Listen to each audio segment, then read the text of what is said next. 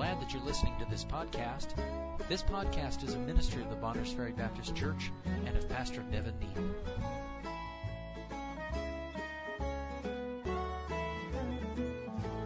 Again, I want to just say this before we read our text. The focus this morning is not on the subject of mothering, though I think you find here a tremendous example of what a mother ought to be.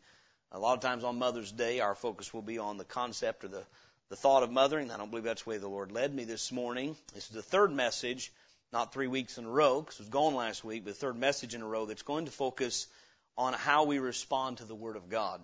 Psalm 119, 165 says, "Great peace have they which love thy law, and nothing shall offend them." Now, let me say this. I believe the Lord Jesus on the other side of that cautioned us not to be an offense. He said it's impossible, but that offenses would come. By offense, we don't mean simply getting your feelings hurt, but turning away or being turned away from the Word of God by the actions or decisions of someone else. How many of you have met someone who said, "I went to that church, but I left there and never attended again because," and they fill in the blank. And the blank they fill in is going to be a person or people. I would either the folks were unfriendly, or the preaching was this, or there's going to be some reason. Sometimes it's legitimate. Sometimes someone has truly been hurt. I would say this, though, as we read this story, this account of this woman's faith kind of takes away about 99.9% of the reasons or excuses given for why we get offended at the Word of God. There's no excuse for getting offended at the Word of God, but perhaps sometimes the people of God. I would say this, and you've heard me say this even recently, if a person attended a church and was treated like this woman got treated, most people, especially Americans, would walk out and never come back. Now, how many of you have ever asked somebody a question and they just flat out ignored you? You knew they heard you. You knew that they acknowledged what you said, but they wouldn't even answer you. That's one of the rudest things you can do in our culture. I mean, really, and I think probably in any. And yet, initially, that's how our Lord responded to this woman who petitioned Him. It's no wonder He called her faith great. We know this. Faith as a grain of mustard seed will move mountains. This woman had more than mustard seed faith. I find it interesting what she accomplished with her faith. She didn't move mountains or cast trees into the ocean, mountains or trees. She used her faith to entreat God to get a victory over Satan and to see her daughter loose from the power of sin and Satan. She understood what faith was about and how it ought to be used. And so let's read it, Matthew 15, 21 through 28. And immediately then I want to go to Mark chapter 7 and read it in verses 24 through 30, because both accounts together give us a full detail of what took place here. So in Matthew chapter 15, if you're there, verse 21. "Then Jesus went thence and departed into the coasts of Tyre and Sidon. And behold, a woman of Canaan came out of the same coast and cried unto the Lord, saying, Have mercy on me, O Lord, thou son of David. My daughter is grievously vexed with the devil. But he answered her not a word. And his disciples came and besought him, saying, Send her away, for she crieth after us. But he answered and said, I am not sent, but unto the lost sheep of the house of Israel. Then came she and worshipped him, saying, Lord, help me. But he answered and said, It is not meet to take the children's bread and to cast it to dogs. And she said, Truth, Lord. Yet the dogs eat of the crumbs which fall from their master's table. Then Jesus answered and said to her, O woman, great is thy faith. Be it unto thee even as thou wilt. And her daughter was made whole from that very hour. Now to Mark chapter 7, almost an identical reading in Mark chapter 7. Now, one of the wonderful things about the Gospels is you get the same truth from two different perspectives, and you get a clear picture of what took place. Matthew chapter 7, verse 24. And from thence he arose and went into the borders of Tyre and Sidon, and entered into an house, and would have no man know it. Now, I've underlined in my Bible the next phrase, but he could not be hid. Now, this is not challenging the omnipotence of Jesus Christ. There's a different lesson here when it tells us he could not be hid. We'll come back to that in the message. Verse 25, For a certain woman whose young daughter had an unclean spirit heard of him, and came and fell at his feet. The woman was a Greek, a Syrophoenician by nation, and she besought him that he would cast forth the devil out of her daughter. But Jesus said unto her, Let the children first be filled, for it is not meet to take the children's bread and to cast it unto the dogs. And she answered and said unto him, Yes, Lord.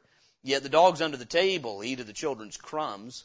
And he said unto her, For this saying, Go thy way, the devil is gone out of thy daughter. Verse 30 says, And when she was come to her house, she found the devil gone out, and her daughter laid upon the bed. How many of you enjoy getting specific answers to prayer? I do. I get great joy out of petitioning the Lord to do something that I believe only He can do, and then watching Him accomplish that. How many of you does it disturb you when you pray something and seemingly get no answer? It is equally disturbing to me. As much as answered prayer is joyful to me, seeming unanswered prayer is disturbing to me.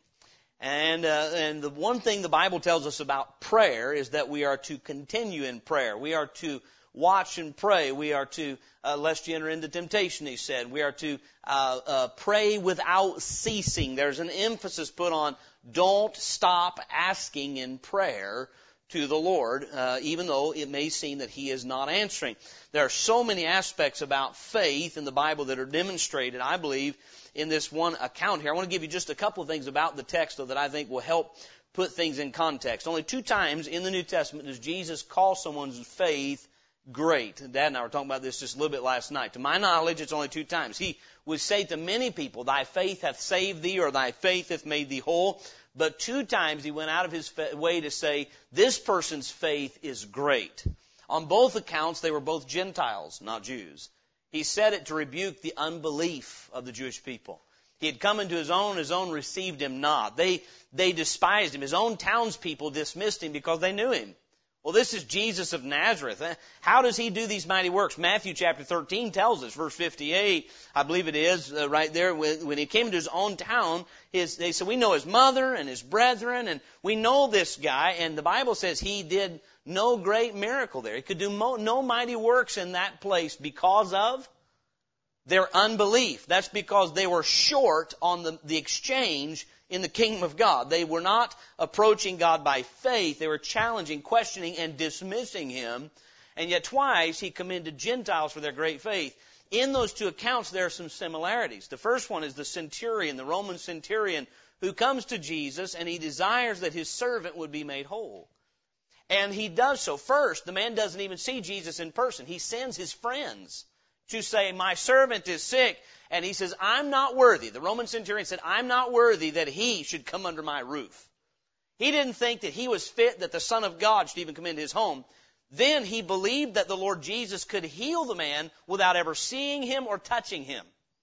He said, if you command it to be done, it'll be done. He said, I'm a man under authority, and I know how this works. When you tell someone under authority what to do, they do it. And he said, my servant is sick, and you don't need to come to my house. You don't need to come inside. You don't need to lay hands on him. If you just say the word, it'll be done. Whereas most people would say, come lay thy hands on my little daughter. Come lay your hands on... The centurion said, you don't need to come. Your word is enough. You tracking this morning? The Syrophoenician woman, it's the same. Did Jesus ever physically lay eyes on this woman's daughter? No. Did this woman need Him to? No. She went and she said, I'm asking that you would command. She had the same kind of faith the centurion did. If you say the word, Satan has to obey you. The child had an unclean spirit.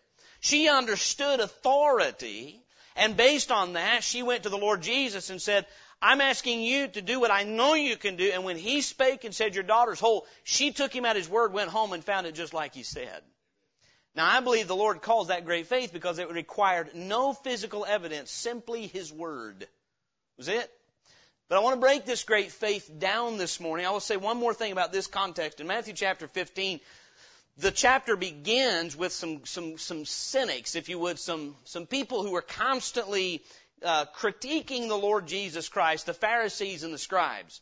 And it begins with them criticizing Jesus' disciples for not washing their hands before they ate a meal. Now, I know that's extremely important that you wash your hands before every meal, or you're probably not on your way to heaven. That's what they thought. Because they don't honor the tradition. By the way, you find somebody that is more vehement over a tradition that's not found in the Bible than they are over the commandments of God that are in the Bible, you got a problem on your hands. Amen? scribes and Pharisees came to him. They said of Jesus' disciples, why don't they wash before they ate? And Jesus let them have it. That's the only way I know to say it. He said, not that which goeth in a man defileth him, but that which cometh out of him. And he got right down to the root of the problem and said, it's not what's going into your skin, what's going in your mouth that's going to destroy you. It's what's coming out of your heart. And the disciples got concerned. They come to Jesus there in Matthew chapter 15, I believe it's verse 12. Then came his disciples and said to him, knowest thou that the Pharisees were offended at thy saying? They were more concerned about these critics who had criticized them. Then when it comes to the Syrophoenician woman who actually is trusting God for a miracle, they didn't care if she got offended and left. Didn't matter to them. You can let her go. We're not worried about her. But boy, these Pharisees who are concerned about outward purity, boy, we got to make sure they stay happy. And what I'm trying to say is there's a theme in Matthew 15 about getting offended at the Word of God. Here are the Pharisees who got offended over what was true. They got offended when they were told the problem with you is a problem of your heart. But when this Syrophoenician was told, it's not right to give the children's bread to the dogs, she said, that's true. And I'm a dog, but even dogs get crumbs. May I say this? Great faith never balks at the truth. Great faith prefers the truth that comes out of God's mouth over anything else. You see, God will never say anything that's untrue. Never. But sometimes we respond to what He says as though it might not be true. Right? Sometimes we read something God says in His Word and we know it's exactly what He says. We think, is that true? That's not faith, that's unbelief. So I want to do this morning. We're going to consider 4 things about this woman's faith that I believe we see characterize great faith. We'll start in Mark chapter 7 because it tells us about how her faith came about. We'll call this the root of her faith. The root of her faith. Mark chapter 7 again, verses 25 and 26. You ever wonder how she knew who Jesus was? He's hiding. He comes into the coast of Tyre and Sidon, meaning he's on the edge of Judaism, if you would. He's over there in Gentile territory. How in the world does this woman, number one, know he's there? She's never seen him to our knowledge. Not only does she know he's there, she knows who he is. She calls him, thou son of David, and she falls at his feet. She knows who he is. How? Somebody told her. She heard. Great faith does not come by what we observe with our eyes. Great faith comes by what we hear with our ears. Now, faith is the substance of things hoped for, the evidence of things not seen. There's a brand of so-called faith today that really rests on circumstances. We say, well, I think this is what God wants. And then we watch our circumstances and we're really being superstitious. We're not living by faith. Well, I see that it's going to work out to do things God's way, so I'll press forward. Or we think that God is, and don't misunderstand me, God does work in our circumstances. I don't want to be confusing. But many times I believe, even as Christians, we're being more superstitious than we are living by faith. Which am I more sure of today? That the sun's going to shine all day long or that Jesus is going to come back? Well, I don't know when He's going to come back, but I know for sure He's going to come. That one thing I do know because He said so. And we could go on and give other illustrations, but I want to look, Mark chapter 7. The root of this woman's faith was not what she saw, but what she heard. Matthew chapter 7, verse 25. For a certain woman whose young daughter had an unclean spirit, and what are the next 3 words? Heard of Him. And came and fell at His feet.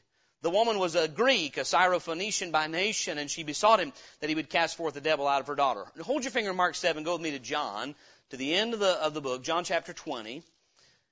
And I want us to read what the Lord Jesus said to Thomas concerning faith.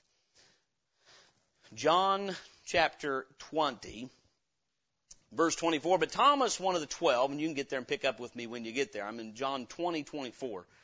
But Thomas, one of the 12 called Didymus, was not with them when Jesus came. The other disciples therefore said unto Him, we have seen the Lord. But He said unto them, except I shall see in His hands the print of the nails, and put my finger into the print of the nails, and thrust my hand into His side, and I've underlined in my Bible, I will not believe. And after 8 days, again, His disciples were within, and Thomas with them. Then came Jesus, the doors being shut, and stood in the midst, and said, peace be unto you. Then saith He to Thomas, Reach hither thy finger, and behold my hands, and reach hither thy hand, and thrust it into my side, and be not faithless, but believing. Thomas answered and said unto him, My Lord and my God. Now listen here. Jesus saith unto him, Thomas, because thou hast what? Seen me, thou hast believed. Blessed are they that have not seen, and yet have believed. You know, that's talking about us today. I've never seen the prints in his hands. I've never seen the mark in his side. I've never seen him physically. I will not see him until I either die or am raptured away, nor will you. But may I say, sight, we do not believe because we see because we believe. When we take God at His word, then we believe. And what I'm trying to say about this woman's faith, the reason it was great faith is she believed that Jesus Christ was the Son of God, the fulfillment of Old Testament prophecy concerning the Messiah. As a Gentile, she believed it without ever having seen Him. She said, Jesus, thou Son of David. She believed that before she ever came to Him. Meaning she took at God's word. And by the way, I understand some person had to tell her, but calling Jesus the Son of David means somebody took the Scripture and explained to this woman who He was. And she believed it. May I say this? You'll never get anywhere with God and His power until you take God at His word concerning who Jesus is. More and more, I say this, the most important question you'll ever answer in your life is, who is Jesus Christ? When you can answer that by faith, you have eternal life. Because Jesus Christ and who He is determines what the world is. That determines who... Look, Jesus Christ is our Creator. Jesus Christ is our Savior. Jesus Christ will one day be our King. You better know who He is. Amen. And believe what God says about His Son. God in heaven gave a record concerning who Jesus Christ is. That's what 1 John says, chapter 5. This is the record that God hath given us of His Son. The Bible is a record of who Jesus Christ is. May I say this? To deny Jesus Christ is to deny God Himself, because that's who God is. He is God in Christ. Jesus Christ is the manifestation He is the fullness of the Godhead bodily. This woman, my point is this, she had great faith because one day she heard. And I think everybody knew she had a burden. She had a little daughter that was vexed with a devil, an unclean spirit. Satan had got a hold of her little girl. And somebody said, you know what, somebody just showed up in town yesterday. If you want your little girl fixed, this man can help you. She probably said, I've heard that before. They said, no. This man is the Son of God. Amen. Satan has to do what he tells him. And by the way, we need to remember that this morning. Satan is powerful. God has given him a certain level of power and a certain level of domain, but he has to obey Jesus Christ. Greater is He that is in you than he that is in the world. And so this woman believed that.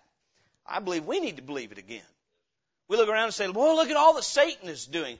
Hey, how about look around and look at all that Christ Jesus has done?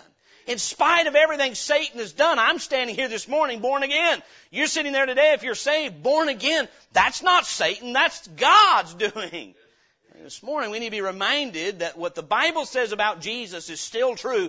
Don't look at the news and find out if Jesus is the Son of God. Look at your Bible and know that He is. And so then she heard of Him, and she hearkened to what she heard. Somebody told her who Jesus was, and she believed it. Somebody told you one day who Jesus was, and you had to believe it to be saved. That if thou shalt confess with thy mouth the Lord Jesus. You ever notice it doesn't say that if thou shalt confess with thy mouth all the sins you've ever committed? We've gone through this before, but that's not what the Bible says. Salvation is not confessing with your mouth all your sins. Yes, you have to acknowledge you're a sinner. Salvation is confessing with your mouth the Lord Jesus and believing in your heart that God hath raised Him from the dead. Knowing that as a condemned sinner, only He can save you. For the heart man believeth unto righteousness, and with the mouth confession is made unto salvation. Verse 13, for whosoever shall call upon the name of the Lord shall be saved. The root of her faith was what she heard, not what she had seen. Great faith is not anchored in our experiences. Great faith is not anchored in our emotions. Great faith is not anchored in our intellectual reasoning. That needs to be said this morning. There's a lot of theology today that's nothing more than human reasoning, not what God says. I'm going to tell you something. I believe in creation this morning, not because I can explain to you scientifically that it took place. I believe in creation this morning because the Bible says that's what happened. You with me? I'm glad that science is there if it's true science. True science and God's Word will never contradict. It's only science falsely so called. But we don't believe in creation because science tells us it's true. We believe in creation because God said it's true. Amen? We don't believe the things in the Bible because we prove them out by our experiments. We believe them because God said it. We great faith rests on the Word of God. Listen, I look around me today and see signs that tell me I think the Lord's coming again soon. You say, what's soon? I don't know, but I look at the world and say, man, it looks like He's coming soon. But may I say to you, I don't believe that the Lord's coming back because of the news. I believe He's coming back because He said He is. Amen? That's the faith must. Let me tell you this. I am tempted to believe these things for the wrong reasons.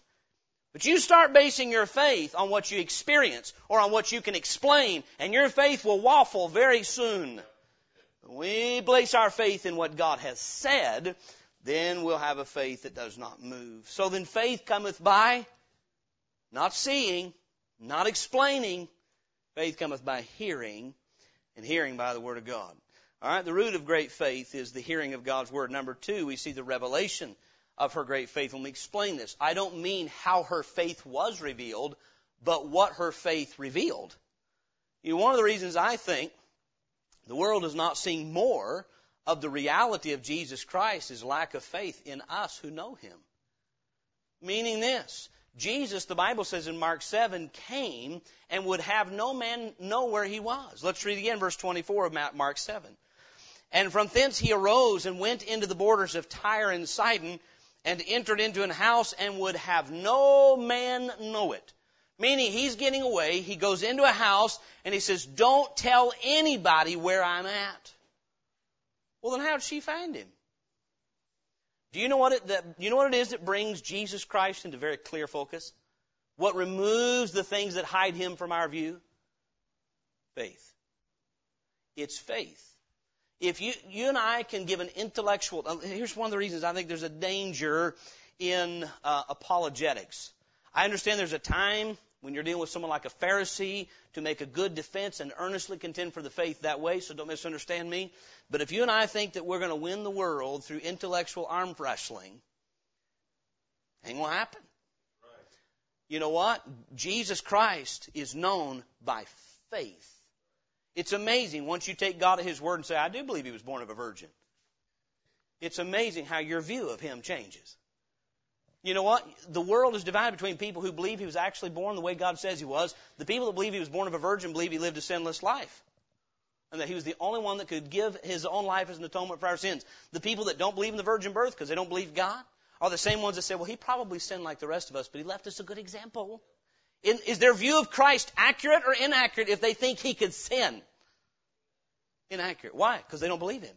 If you just believe the Bible, it'll change your entire view of Jesus Christ. He'll come into focus. Here's my point. Jesus Himself went into a house and would have no man know where He was. But He could not be hid because someone was approaching Him by faith. And faith reveals God.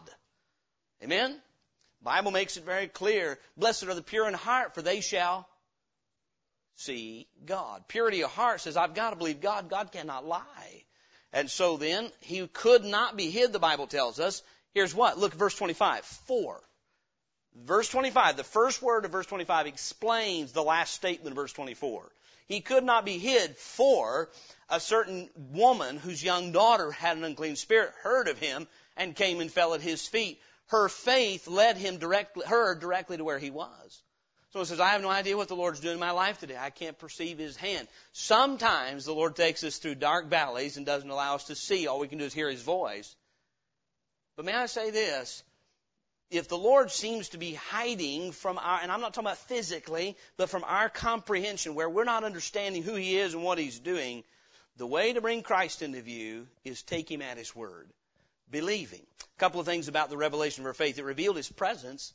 It revealed the reality of who He is. There are those today, I don't know if I believe in God or not. I don't know if I believe Jesus is the Son of God or not. When I hear that immediately says, there's someone, this is ironic, the reason they can't be sure of these things, they don't believe God. When we take God at His word, it opens our eyes. It revealed to her that He was present, but it revealed not only that He was there, but who He was. Remember Matthew 15, she came, fell at His feet, and said, Thou Son of David. This woman had accurate picture of exactly who Jesus Christ is. It wasn't according to her imagination, it was according to His Word. And so we see the root of her faith was what she heard, the revelation of her faith, because she had faith in Him. And great faith makes Jesus Christ known. It makes Him clear and gives us a clear comprehension of who He is. Look very quickly at 2 Corinthians chapter 4, at the flip side of this coin. 2 Corinthians chapter 4, in verse 1, the Apostle Paul writes, says, "Therefore, seeing we have this ministry, as we have received mercy, we faint not, but have renounced the hidden things of dishonesty, not walking in craftiness, nor handling the word of God deceitfully, but by manifestation of the truth, commending ourselves to every man's conscience in the sight of God." Here it is, verse 3. "But if our gospel be hid, it is hid to them that are lost, in whom the God of this world hath blinded the minds of them which" what? "Believe not, lest the light of the glorious gospel of Christ, who is the image of God, should shine unto them." Why can't they see Christ? Because they believe not. They believe not. May I say this? You've heard me say this. If you've heard me say it once, probably 50 times over the last few months. We complicate the work of God. When it comes to the truths of God, we either believe Him or we don't. God makes some very clear-cut statements in His Word, does He not? He tells us very clearly. May I ask something? Why is there confusion over today whether Jesus is God? Among people who claim the name Christianity. Now, I'm not confused about it, and you're not confused about it. But in the world, there seems to be confusion. Some of us hold, yes, He's God. He's the Creator who became flesh. If you read your Bible, why is there confusion over that? Because there's a day when somebody read it and said, I don't believe it. I don't believe the Word was made flesh. I don't believe Colossians chapter 1, verse 16. I don't believe that He's actually Jehovah God. And so they create an entire religion on their unbelief. Because we don't accept that Jesus is the Son of God, we don't believe that, then we create some concept of Christ that you'll never find in the Bible, that He raised as a spirit, not in flesh. Do you realize Luke chapter 24, Jesus says, "Handle me and see, a spirit hath not flesh and bones as ye see me have." Friends, that's not confusing. That's His resurrected body. He said, "I'm flesh." Then why is there confusion? Because of unbelief. Once you take God at His word, some things get very clear. Let me say this. Why is there confusion over whether or not an actual change takes place inside the soul of a man when he gets saved? God says, "Therefore, if any man be in Christ, he is a new creature. Old things are passed away. Behold, all things have become new." May I say this? If you've, by the Word of God, you've put your faith in Jesus Christ, when you did, whether you feel like it, whether you can explain it, whether you think so, if you truly, sincerely took God at His Word and put your trust in Christ, He did something in you that's eternal. And you need to take Him at His word. One of the reasons we're defeated as Christians by sin is not because we don't have the victory, but because we don't believe we have it.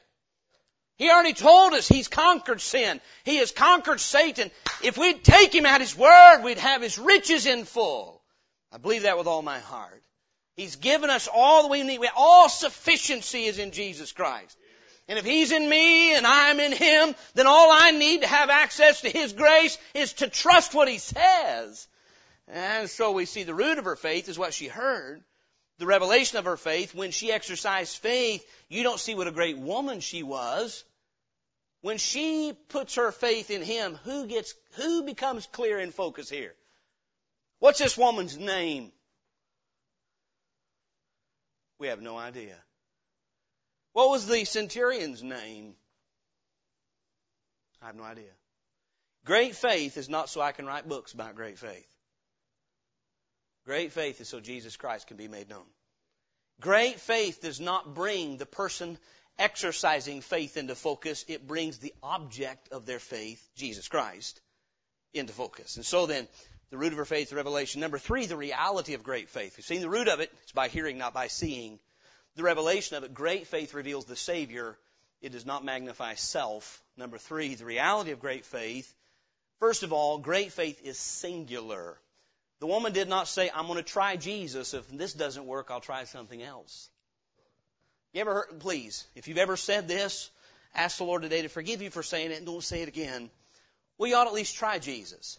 No. He's not something to try that might not work. He is the same yesterday and today and forever. And if it seems like His will and way don't work, then I'm confused, but there's nothing wrong with Him. We got to get that settled. He is a rock. His work is perfect. All His ways are judgment. He's a God of truth without iniquity. Just and right is He. Deuteronomy 32 verse 4 says, this woman came and said, I am going to stay at His feet until I get from Him what only He can do. Great faith does not look at Jesus as an option to get what I want. Great faith looks at Him as the only solution to all that I need. You with me this morning? Matthew chapter 15, let's turn over there. And let's read it from there again, Matthew chapter 15. Her faith was singular, meaning it was in Him alone. I am not putting my trust in Jesus Christ because I think it's a little bit better option than Buddhism. I'm putting my trust in Jesus because I realize He's the only one that can make me righteous, save my soul. There is no other option. There is no other counter-truth. He is the truth. He's the only way. And so then, great faith is singular. Matthew 15:22, and behold, a woman of Canaan came out of the same coast and cried unto Him, saying, Lord, have mercy on me, O Lord, thou son of David. My daughter is grievously vexed with the devil. Verse 23, but He answered her not a word, and His disciples came and besought Him, saying, send her away, for she crieth after us. May I say this? When we invite folks to come to this church, it is not so they can put faith in Bonners Ferry Baptist Church. It's so they can put faith in Jesus Christ. And this morning, you and I, sometimes we turn soul winning endeavor in. Look, I understand we represent the Lord. We have to be a good testimony. But even when His disciples were acting badly and treating her poorly, she didn't turn aside. Why? Because she wasn't trusting them. She was trusting Him. Because she had approached Him by faith, she knew the difference between Him and them. Faith says, look, I know you're a human. I know you're just a man. I know you're just a pastor, but the Lord Jesus Christ is God. She understood. Now the disciples may fail me, but I'm not going to let them turn me away from Him. Don't let people mess up your relationship with the Lord Jesus Christ. And so, I'm trying to say this. Great faith is singular. We know the verses. John 14:6, I am the way, the truth, and the life. No man cometh unto the Father but by me. Acts 4:12, neither is there salvation in any other, for there is none other name under heaven given among men whereby we must be saved. 1 Timothy 2:5, for there is one God and one mediator between God and men, the man Christ Jesus. Great faith is singular. It does not look at the Lord Jesus Christ as an option, but as the only option of salvation from hell, but also from salvation from temptation, salvation from my flesh. He is the only way. And so then, great faith is singular. Number two, that means it's simple. Great faith is not complex. You do not have to be a theologian to have great faith. You know how I know that? Because the two people Jesus said in the Bible had great faith were as common as they get. The centurion was not even a Jew. He helped build the synagogue, but he never went in it. He wasn't allowed in the synagogue. He's a Gentile. He's just a soldier. He's a common man. Soldiers in that day were common like they are. He was a centurion, so he's a man of authority, but he wasn't the emperor. He's a commoner. This woman, again, we know neither of their names. She's just a Greek, a Syrophoenician. We don't even know if she had a husband. She had a daughter. But what we do know is who she trusted. Great faith is not about how deep your theology is, but how simple and singular you are trusting Him. Because He's living, He can be trusted. I'm telling you, I am excited. I am stirred up over the truth. And I've known it and believed it since the Lord saved me. But today, in a fresh way, I'm stirred up with the fact Jesus Christ is alive. He is able to do, not was able, will be able, is able to do exceeding abundantly above all that we ask or think. And I believe it because God said it. The point is this morning, because He's living today, He has power to deliver me from temptation. He has power to give me wisdom. What happens is often I turn from Him to some other earthly solution and I miss God doing something in my life that He could have and would have done if I would have trusted Him. Great faith. Talking about the reality of great faith. It's singular. It's in Jesus Christ. It's simple then. She had a need. She had no power to overcome the devil. He did. She trusted Him to do what she could not do. Isn't that simple? She trusted Him to do what she could not do. How many of us today say, you know what? I can guarantee that the next time, the next 100 times I face temptation to do wrong, I can guarantee you I'll have no trouble overcoming it. Some person that I don't like is going to be brought up. It favors my way to say something bad about them because I don't like them anyway. So somebody's going to start backbiting them, and I can guarantee you, even though I don't like them, even though they rub me the wrong way, I will not backbite them because I am well able to overcome my flesh. Friend, if you've lived it all, any time you say, ha! You know what great faith says? Lord, I can't overcome that temptation, but you can because you did. And if you'll give me your life and your strength, I'll do what you want me to do. Isn't that faith? Now, is it no wonder we have such little victory? Do you know why we would rather come up with a 21-step program to figure out how to overcome temptation than simple faith? Because guess who gets the glory? Then I can say, let me show you how I live a better life than you do. This Syrophoenician did not walk away saying, well, let me tell you why my daughter got healed today because, look at what I did this. No. You just have to say, the Son of God took care of my need. Isn't that simple? Great faith is singular. Great faith is simple. Great faith is always sincere. She didn't come and call him the Son of David and not mean it. She actually, literally believed he was who God said he is. Sincere faith. The Bible calls it unfeigned. God will not ever honor counterfeit faith. How many of you ever go to the grocery store or go to the bank and you hand them a bill and you say, can I get change for 100?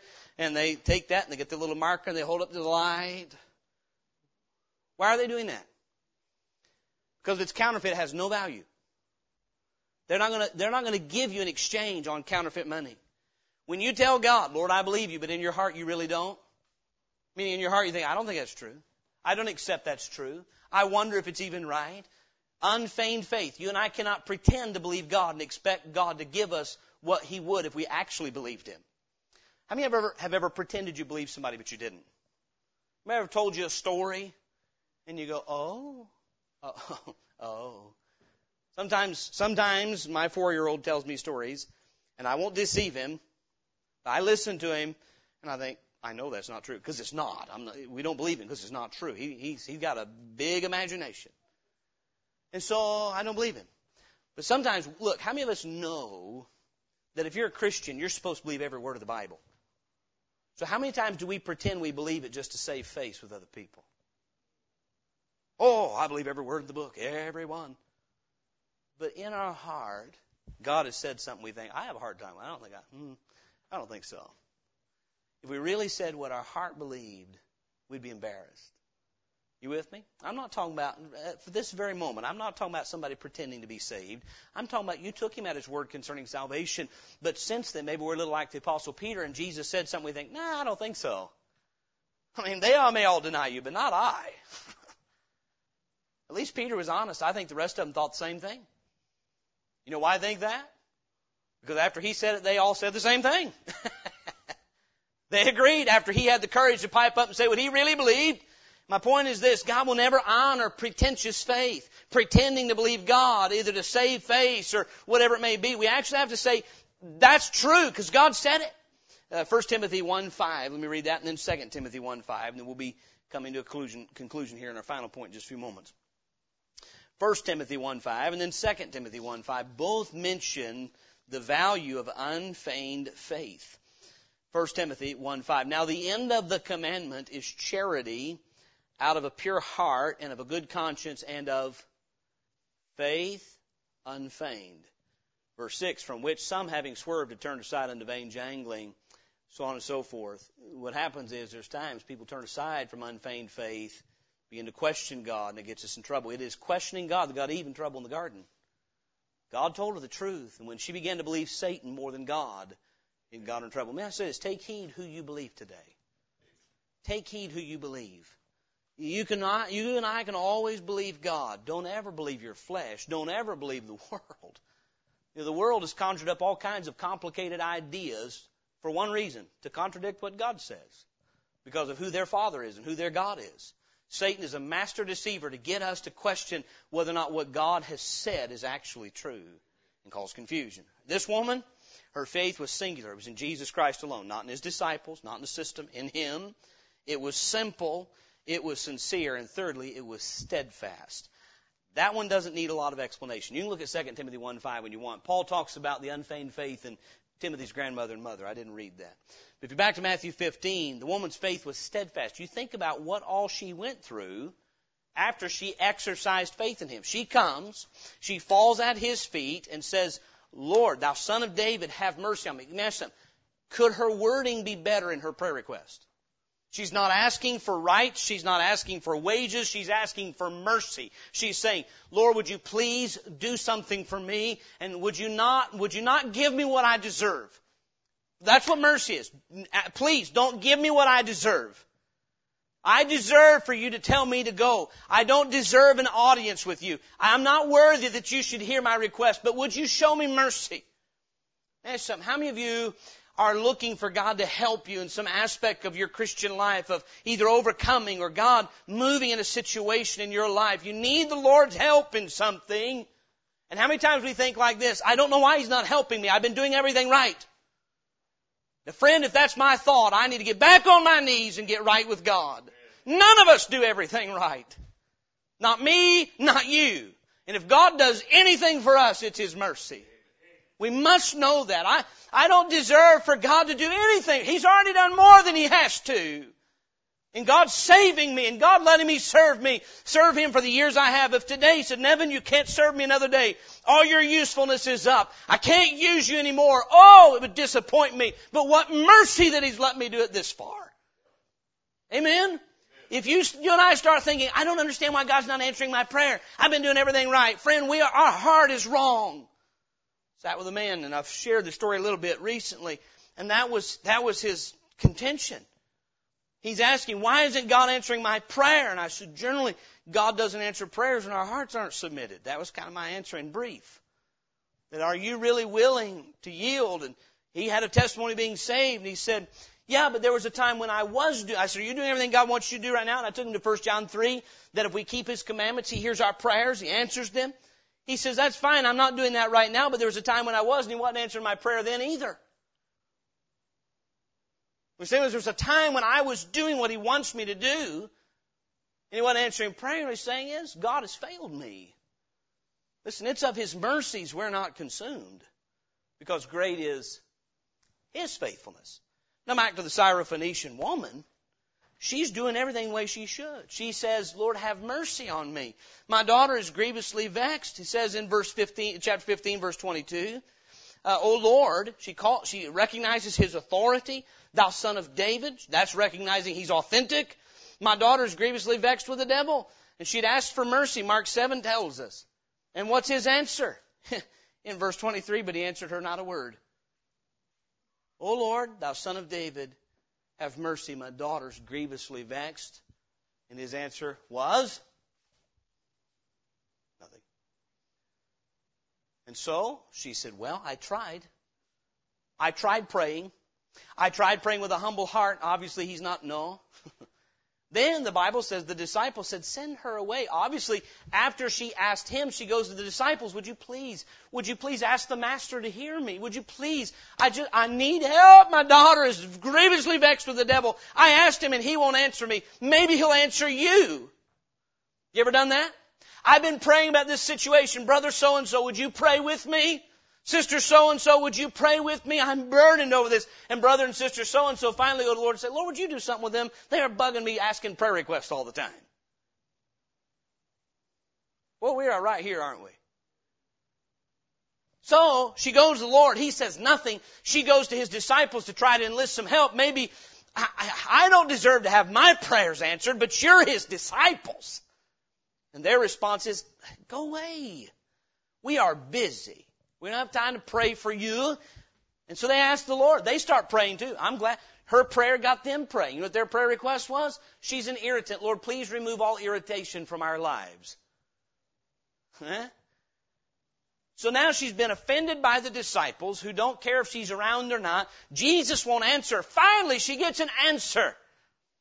She's asked for mercy, and basically what He says is that was very appropriate to ask for mercy because you don't deserve what you're asking for. It is not meet. It is not correct. It is not appropriate to give the children's bread to the dogs. We're going to go home today and have some chicken for lunch. I'm not taking a piece of that chicken out to the cat and feed it to him. No, the cat can eat mice and voles and a little bit of dry cat food.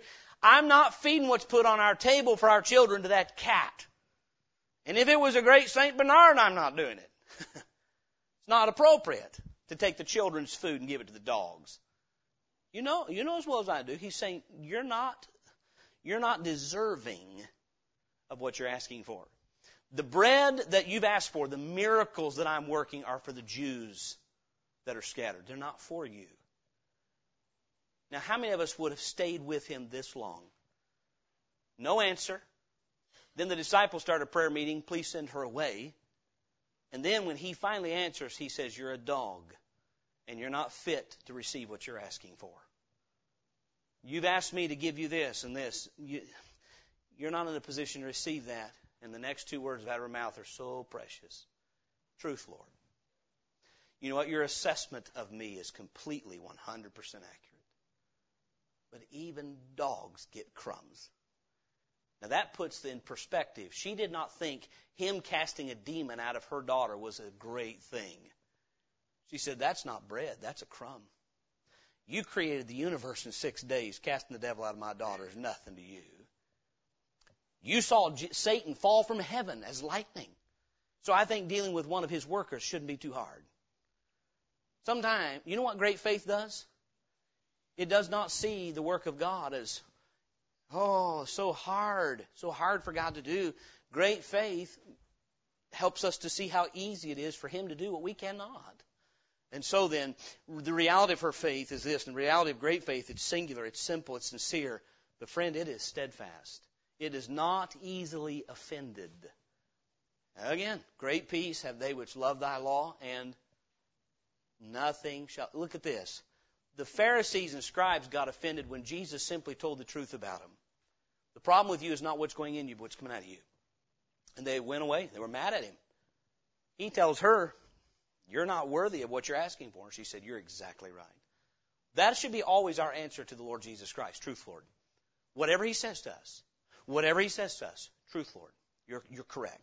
So great faith. It is the reality. It's singular, simple, sincere, and steadfast. Finally, the reward of great faith. Back to Mark 7 as we conclude this morning. Mark chapter 7. Hebrews chapter 11 verse 6 we know very well. But without faith it is impossible to please him, for he that cometh to God must believe that he is, and that he is a rewarder of them that diligently seek him. Would you say at this point this woman was diligently seeking him? She's saying, I'm going to think through everything you say, and I won't be turned aside. I need you to help me. I need you. Satan has a hold in my home, and I need you to help me. And I'm not going to be offended at you. You say whatever you want to me. I'm not going to be offended because I know who you are.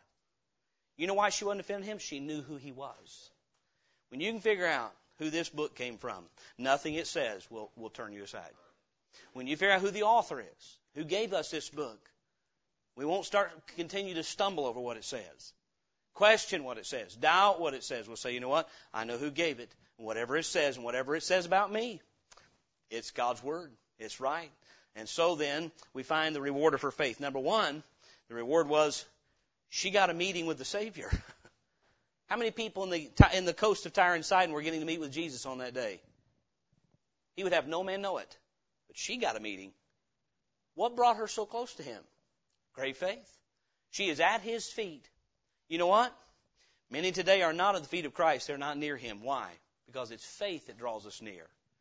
So submit yourselves therefore to God. Resist the devil and he will flee from you. Draw nigh to God and he will draw nigh to you. She demonstrates that. So she had the presence of Christ. You know, it takes faith to get saved and have him present in your life.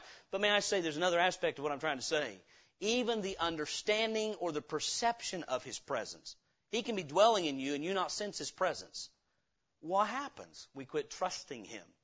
Unbelief puts a darkness over us to where we cannot perceive the presence of God. So the presence of Christ. Number two, she had the promise of Christ. Mark 7:29. Once she finally continued to steadfastly entreat him, and he said unto her, verse 29, for this saying, go thy way, the devil is gone out of thy daughter. He said, I'm going to tell you what it is. You've asked me to take care of this. It's done. That's a good promise, right? What she might have done, if she were me, or Gideon, or one person like that, she'd say, Lord, I'm glad you just said that, but I need some proof.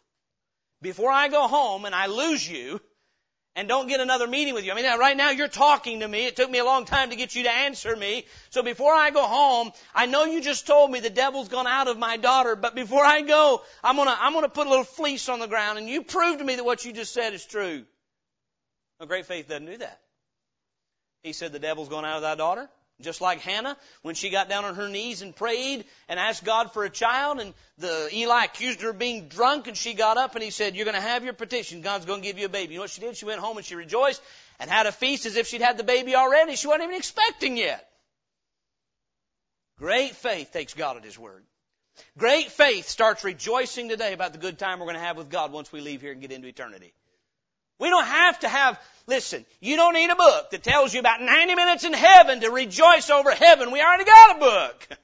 You with me? You and I don't have to have any other book besides this one. Just read Revelation 21 and 22 and get excited about what's coming. He said it. We got it. We can rest in that great faith. We have a promise from God. And then she not only had the presence of Christ, the promise of Christ, she had the power of Christ. He did for her what she needed Him to do. He got Satan's influence released from her little daughter. The power of Christ. Not only that, she pleased Christ. You realize the Lord used this Gentile woman to rebuke His disciples? They were just upset because the Pharisees are offended. And I believe the reason it's in the same text is He turned around and says, let me show you how you should approach. Not constantly criticizing my word. I'm the Son of God. I am Lord, not them. And here's what great faith looks like. Not intellectualism, not high tradition, but a woman who understands who I am on my word and takes me at my word. And she got the power of the Lord. We often pray for the power of God, and I wonder why. I wonder if we actually pray for revival. What do we mean by that? Do we actually want God's goals, or are we just trying to use His power to accomplish ours? How many of you believe that Jesus Christ wanted that little girl released from Satan's power? How many of you think He didn't, but He finally did after she talked Him into it? Oh, nonsense. He simply knew her faith and used her as an illustration for them and for us. This is what it's supposed to look like right here. When you'll trust me because of who I am, based on my word, I'll give you what you need. I'll move on your behalf. And by the way, He's moved on much less faith than that. Don't misunderstand. But the fact of the matter is, it's faith that accesses the power of God. It's faith, trusting Him. Number 4, she pleased Him. He commended her. He said, great is thy faith. And He did that in front of the disciples. He didn't say, poor is your faith to them. But I know when I read it, that's what it says to me. Great is her faith, how poor is mine. And so then she pleased the Lord. Fifthly, she had the peace of Christ. The Bible says she went home, verse 30, and when she was come to her house, she found the devil gone out, and her daughter what? Laid upon the bed. You know what the atmosphere in her home was when she got home? Calm. Peace. You know what? Be careful for nothing, but in everything by prayer and supplication with thanksgiving, let your requests be made known to God, and the peace of God, which passeth all understanding, shall keep your hearts and minds through Christ Jesus. She went home, and I guarantee you, when she walked in that door, she wanted to see, where's my girl? What does she look like? And the first thing she saw when she walked in that door was, my faith was not in vain. I trusted Him and took Him at His word, and He did exactly what I knew He would do. You know what? Sincere faith in Jesus Christ will never be disappointed. It may seem like it in the moment. She exercised sincere faith, and what was she getting in moment? Silence. She exercised sincere faith, and what was she getting? Criticism. Make her go away. She's exercising sincere faith, and what is she getting? Belittling.